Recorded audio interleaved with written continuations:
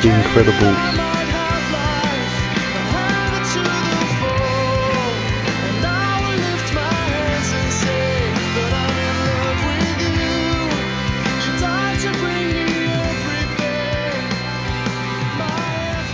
My name is Christopher, I'm from the United Kingdom, and I'm going to be talking about St. John the Evangelist, so the writer of the Gospel of John.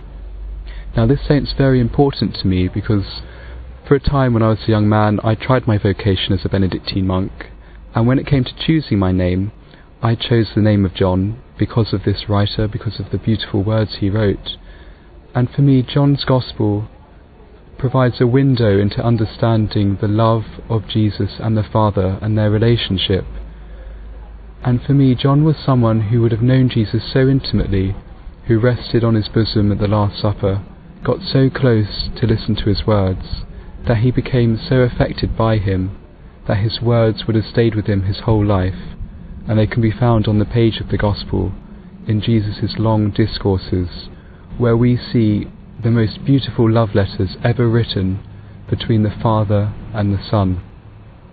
And if you ever look at John 18, where Jesus is saying his final prayer to the Father, with the ears of the apostles listening very attentively, we can see such a palpable love between the Son for the Father that becomes so overwhelming that the only response really is just to silently adore those words.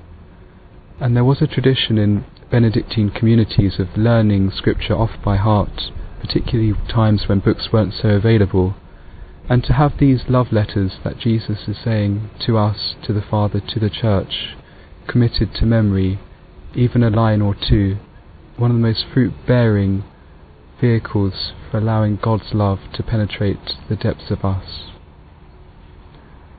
And so I just want to finish by encouraging us all to fall in love with these letters, to fall in love with these discourses, and to fall in love with Jesus more deeply, as John the Evangelist did himself.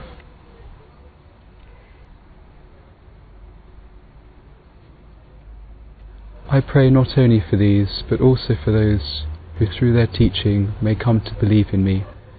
May they all be one, Father, as you in me, as I in you.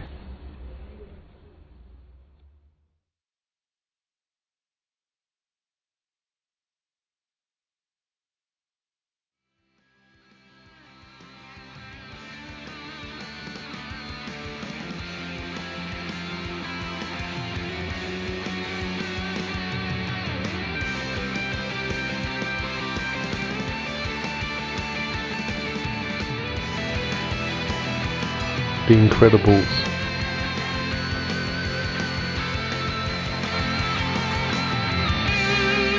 He came that I might have life and have it to the full. And I will lift my hands and say that I'm in love with you.